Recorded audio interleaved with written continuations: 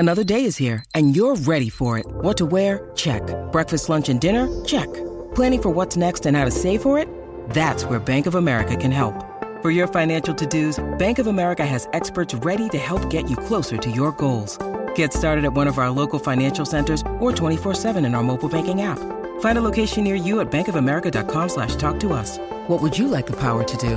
Mobile banking requires downloading the app and is only available for select devices. Message and data rates may apply. Bank of America N.A., member FDIC.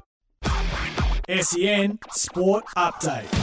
Richmond's Dustin Martin has officially been ruled out for the last 2 games of the season after a hamstring injury suffered in July.